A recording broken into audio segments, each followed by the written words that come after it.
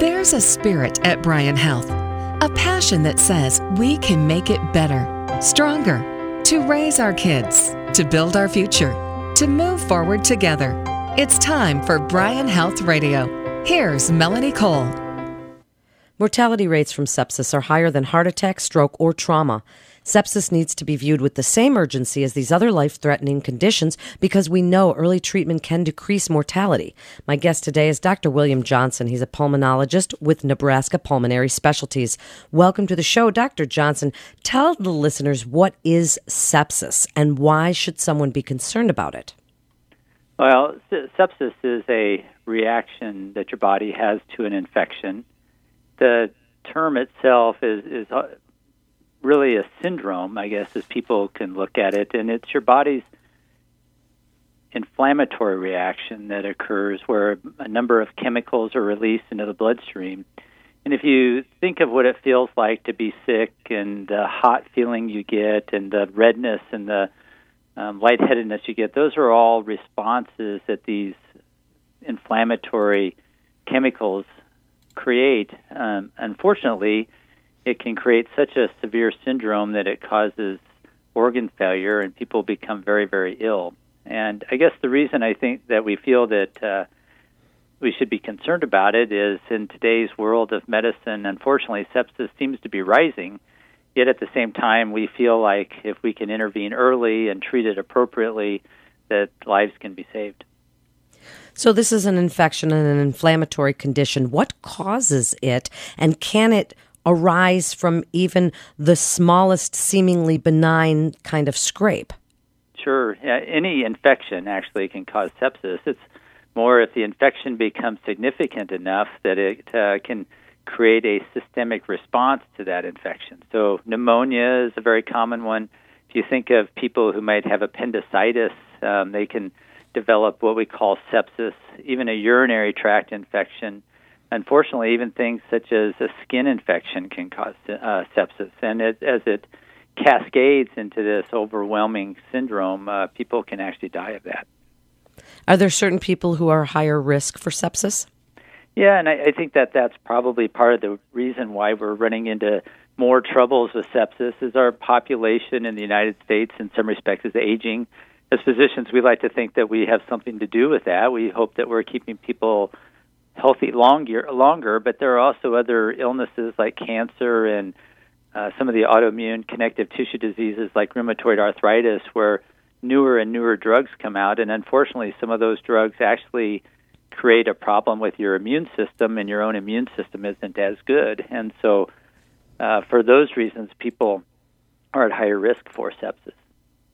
So do we have to worry about this only if our loved ones are in the hospital or just, because I don't want people to panic if their child gets a scrape at the park. What should we look for? What are some of the symptoms that we need to be mindful of so that we can get timely, appropriate attention? I think we all have gone through those types of illnesses that you get at home that maybe you stop and you think to yourself, okay, this has lasted long enough that I need to go see my doctor. But I think certainly any type of infection that seems to be more severe than what you think it should be or is not responding to the therapy that you think that you're getting that you think you should be responding to. And then there are the classic symptoms, a person who's having fevers or localizing signs like abdominal pain or shortness of breath. Those are easy ones, but some people in sepsis, their symptoms can be subtle, even just a change in their mental status and lethargy. Those are the kind of things that people should watch for. Does it move quickly? It can, and in fact, that's part of the reason why we pay so much attention to it, and certainly in a hospital setting, we even have come up with the concept of sepsis alerts so that we can intervene more quickly and hopefully change the outcome. So if we notice some of these symptoms or we start to get that innate feeling that you described, what are the treatments? And is this an emergency situation to where you call the emergency room and you mention, I think they might have sepsis? And I think going back, obviously common sense plays a role, but obviously boy, when people put things off too long, then and they don't in a timely way get health care, then mortality rates increase. And so we're putting a major emphasis on early detection of sepsis and getting yourself involved in the healthcare system, whether that means going to your doctor's office, going to the emergency room, going to an urgent care setting, in order to get care so that you can be evaluated is important if you think that this could be happening. And what are the treatments that you provide? So in a hospital setting, obviously antibiotics aimed at what you think the source of infection is the first line of therapy. People who have severe sepsis, they can get what we call vascular collapse, which is a form of, quote, what you would call septic shock. And in that situation, a person's blood pressure drops, and we have to give them fluids in order to keep their blood pressure up, even sometimes certain types of medications that help maintain that blood pressure.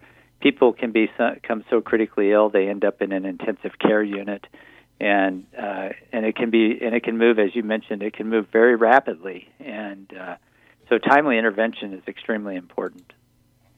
And then, is this something that is ongoing? Once you've dealt with it as a physician, and you've gotten to the root of whatever it was that caused it, wherever the infection was, is this something that then needs to be watched over time? Or once you've kind of worked on it with those antibiotics and whatever treatment, then is it not something you worry about then? I think that, once a person has an episode of sepsis, they're probably going to be more cognizant of those symptoms so that it doesn't happen again. There are some people who, because of their underlying medical illnesses or comorbidities, that they might be prone to sepsis.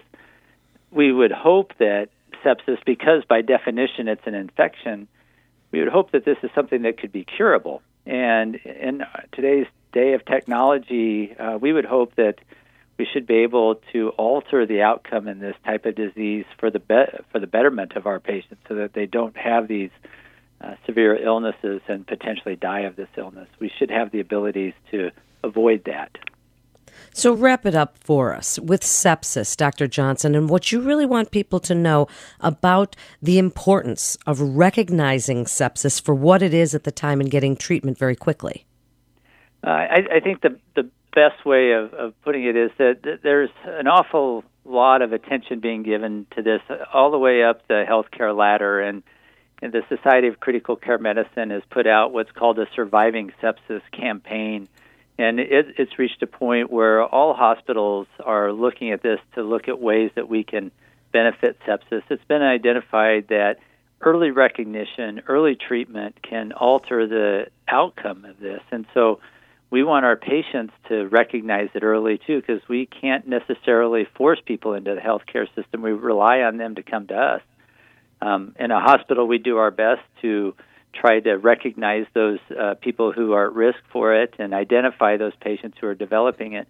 But certainly, patients at home, if you feel you're getting an infection and you're getting ill and it's not going away the way you think you should, seek health care early so that we can hopefully make a difference in your lives.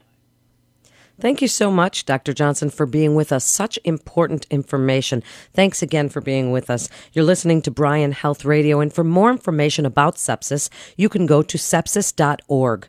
That's sepsis.org. This is Melanie Cole. Thanks so much for listening.